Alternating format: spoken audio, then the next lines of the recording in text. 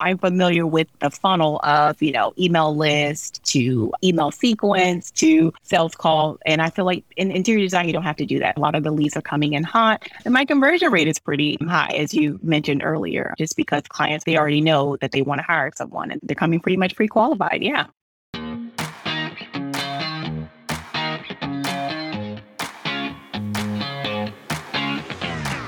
We became entrepreneurs because, more than anything, we want freedom. We want to be in control of our own schedule, income, and life. But unfortunately, that isn't always the reality of being a business owner. I'm Gillian Perkins, and I'm on a mission to take back entrepreneurship for what it's supposed to be. In every episode, I'll share with you how to get the most out of every hour you work, so that you can work less and earn more. Let's get to it. Candace Prather, welcome to Work Less, Earn More. Thank you. I'm glad to be here. It's so good to have you here. And I'm really interested to learn more about your business and to get into this conversation today, because this is quite different from the sort of interview I typically do. Most of the time here on Work Less, Earn More, I'm interviewing people who work in business and marketing. However, you do not. You are an interior designer. Is that correct? That's correct. And so right now the listeners might be wondering, why would Gillian have an interior designer on the show? And the reason for this is because I want to learn more about how your business model works, because you have a business model that is a little bit unconventional. So I want to dive in today to find out exactly how your business makes money, because this isn't something that would just apply to interior design. This could be used in many different industries. So to get started, can you tell us a little bit about your business, what it does, and the value that you provide to your clients and the services that you offer? We are a residential interior design firm serving the Washington, D.C. metropolitan area. We have two service offerings. So we do traditional full service interior design, and we also do e-design. And we usually work with new homeowners of new build, so new construction homes. And we're really just providing them with a place to land. Like, we work with busy executives and, they have really hectic schedules. And so just not just a pretty space, but also a place to land at the end of a long day, really. Can you tell me a little bit more about these two different services that you offer and how each of them works? Full service is what you think of when you think of interior designer, where we go out to the home, we do photos, measurements, we design a space, and we implement it. We order all of the furnishings, and then my team and I come in and we set everything up. So it's exactly as you think of interior design.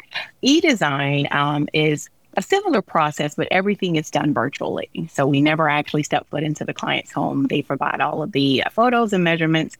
We take those and develop it into a design concept. And then the client is responsible for implementing that design. So obviously one of these services, it's a much more high-end premium type offering, right? Yes. And so do you work with typically the same type of client for each service, or do you see very different kind of like client avatars for your two different services? I do. I feel that the client who's going to hire us to do it all is not the client that's willing to kind of roll up their sleeves and get in and do the work. Our full service clients are more professional. So they're more like lawyers and doctors and things of that nature. Our other ones, still professional, right? But just certainly different in that they are usually working with a smaller budget. They usually have resources available in the time really to be able to do a lot of the stuff themselves. And so I feel like those are really the differentiators. It's usually budget and then just time constraints. How do you market your business to attract these two different types of clients? Do you use different marketing strategies for each of them?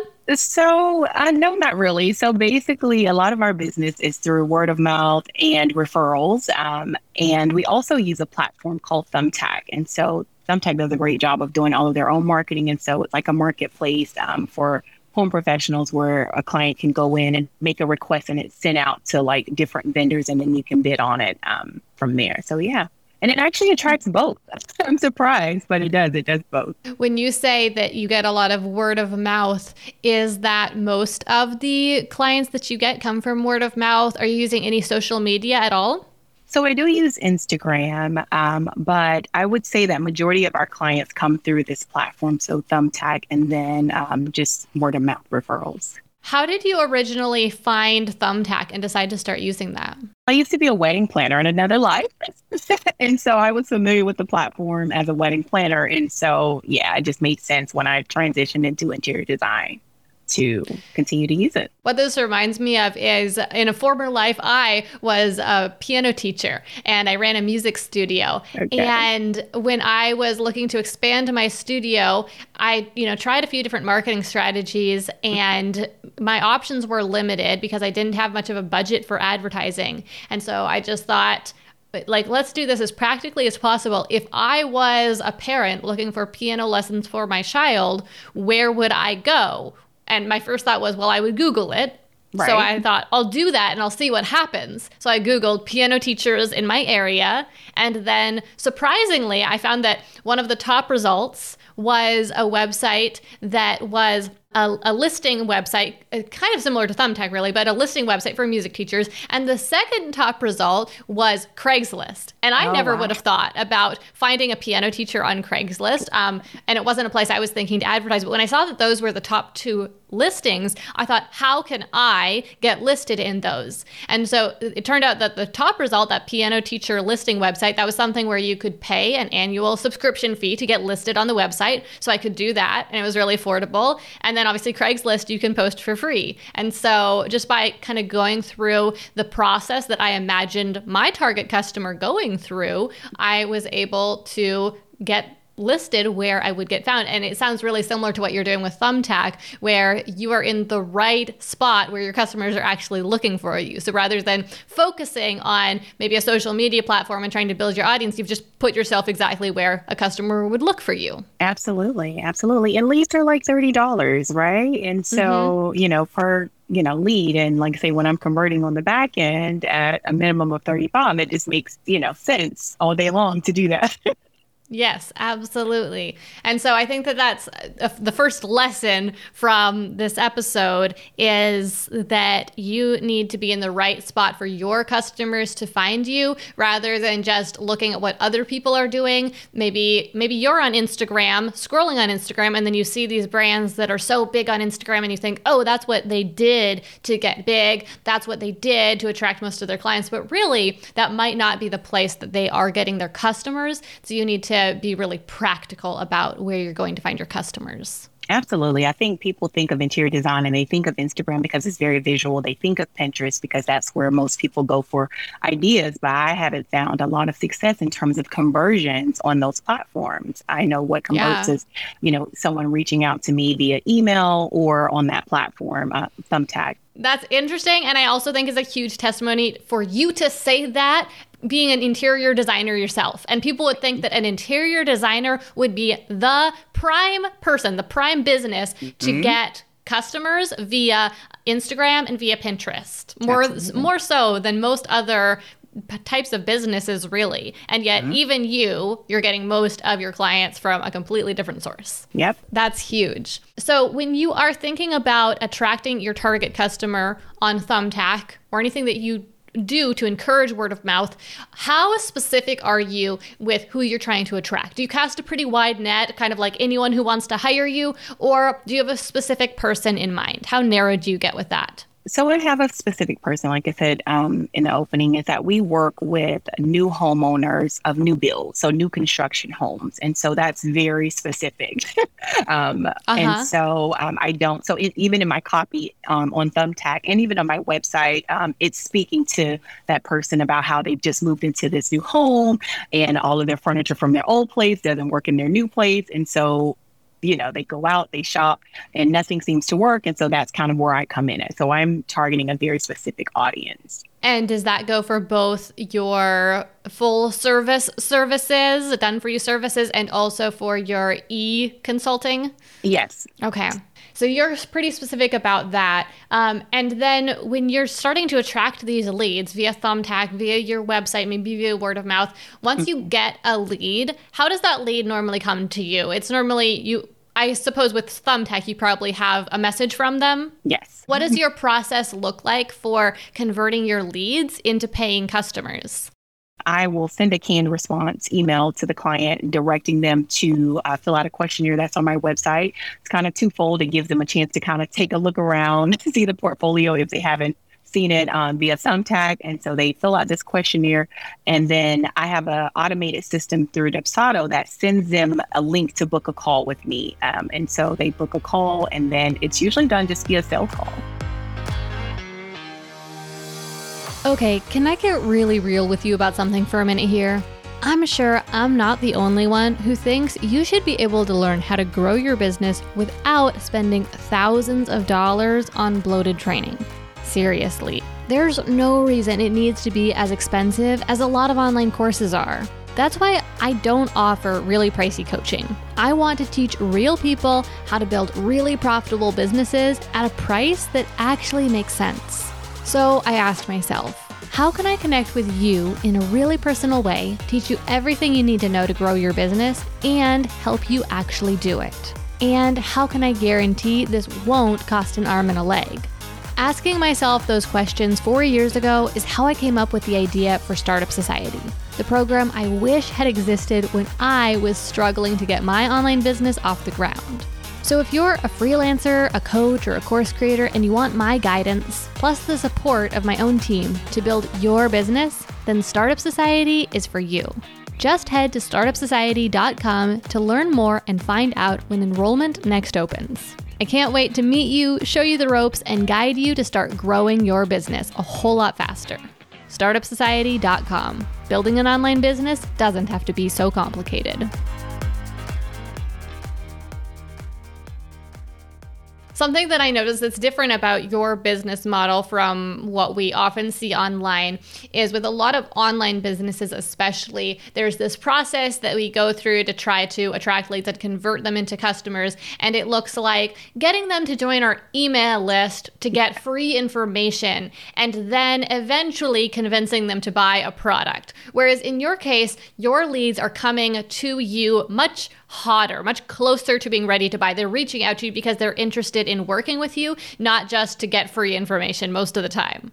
Right. Absolutely. And I've thought about that, because I used to do wedding planning, used to do business strategy. I've done a lot. And so I'm familiar with the funnel of, email list to email sequence to sales call. And I feel like in interior design, you don't have to do that. Like you said, a lot of the leads are coming in hot. And so that questionnaire kind of, sets the tone for the conversation because I'm asking what services are you interested in? I'm also giving them kind of a price point in terms of what budget they need to have and things like that. So when they come to the call, they already have that information. And so, yeah, it's just a matter of they know they're going to hire someone. It's just like, who am I going to hire? Is it going to be you? Yes. And so on the one hand, obviously that would mean that you probably get fewer leads than if you were just putting out tons of free resources, right? Because you don't have all those people who just want the free stuff. But on the other hand, it means that you're converting a much higher percentage of the leads that you do get. Absolutely. And again, I think it's an important thing for people to think about when they're thinking about their business model. You don't have to do things the way you see everyone else doing them. And sometimes being more straightforward, more practical about it. So again, putting yourself where the customers are and then asking people if they want to hire you rather than just handing them lots of freebies can work really well. Yes. So when we're thinking about these leads that are coming in and you converting them into paying customers and the numbers there, how many customers or clients are you typically working with at any one time? And how long do you keep working with them? It depends upon the level of service. So a full service project can run anywhere from 12 to 16 weeks to a full year. Just depends on if it's a single room or if it's a whole house project. E-design is pretty straightforward. It's more like a productized service. So it's 8 weeks from start to finish. And that's it. And so in terms of numbers, we typically take on 2 new clients per month. So projects are spaced out every 2 weeks is our start date on a Monday.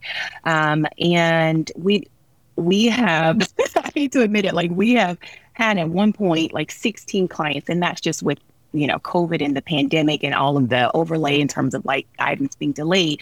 But on average, we're working with about 5 clients. So how many new clients do you need to or want to attract per month? Usually just 2. Yep. So we have two Just project two. start dates. So yeah, two clients. Yep. I see. So you're just starting one new client at a time every 2 weeks? Correct. Yes. I see. So you really don't even need very many leads at all. Right. And my conversion rate is pretty, high, as you mentioned earlier, just because clients are already like they already know that they want to hire someone, and they're coming pretty much pre-qualified. Yeah.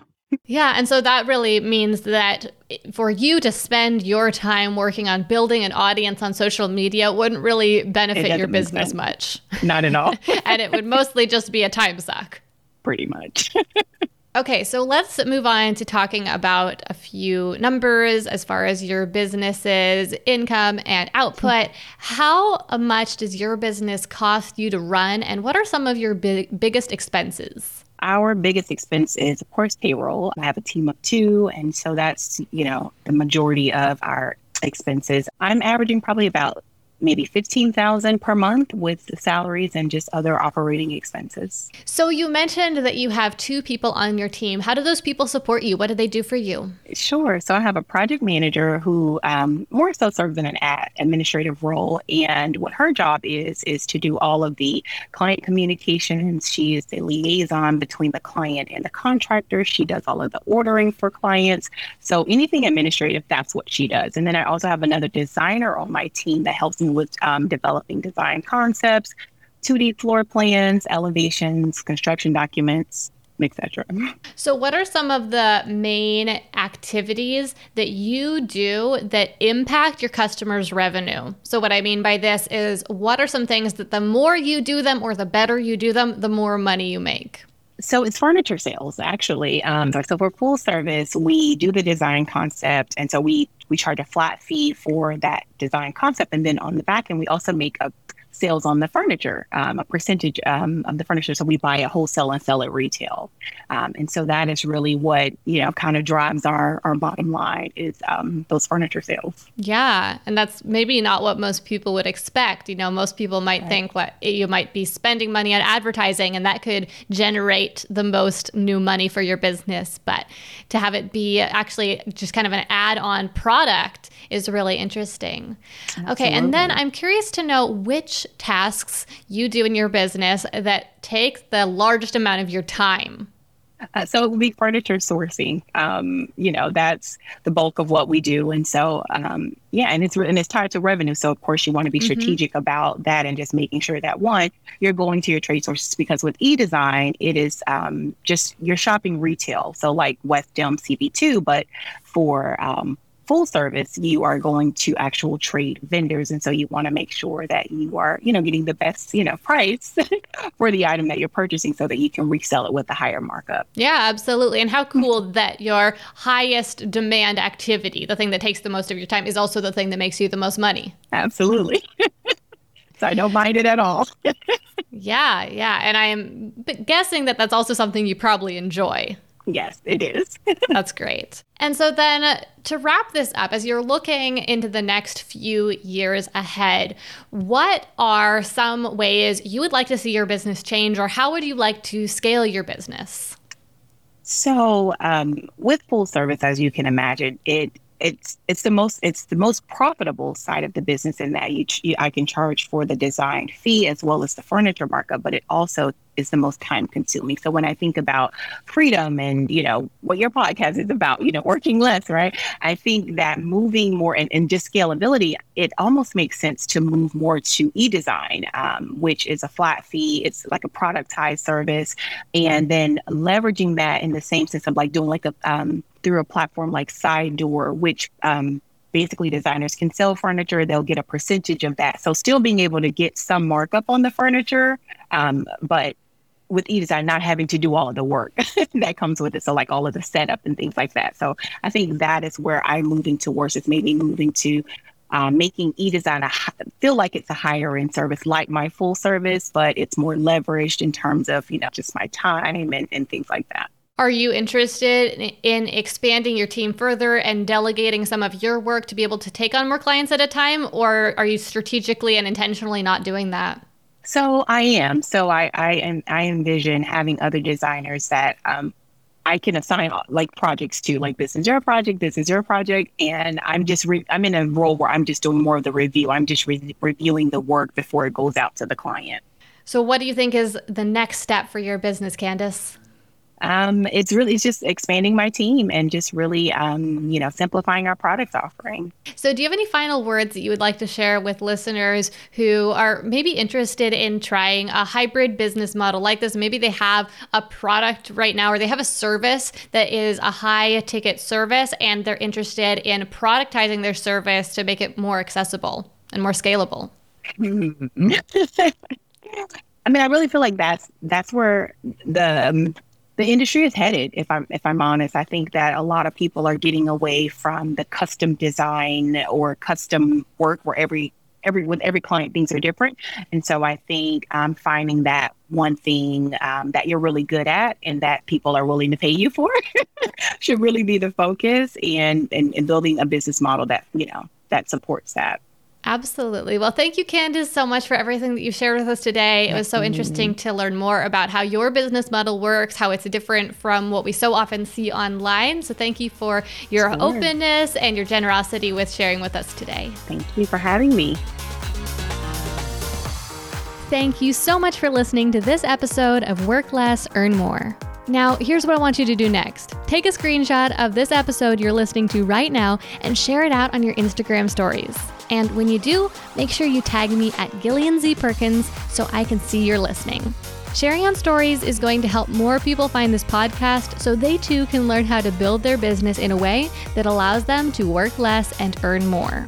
And if you really love the show, head over to Apple Podcasts right now and leave Work Less, Earn More a review to give it a boost and help even more people find it.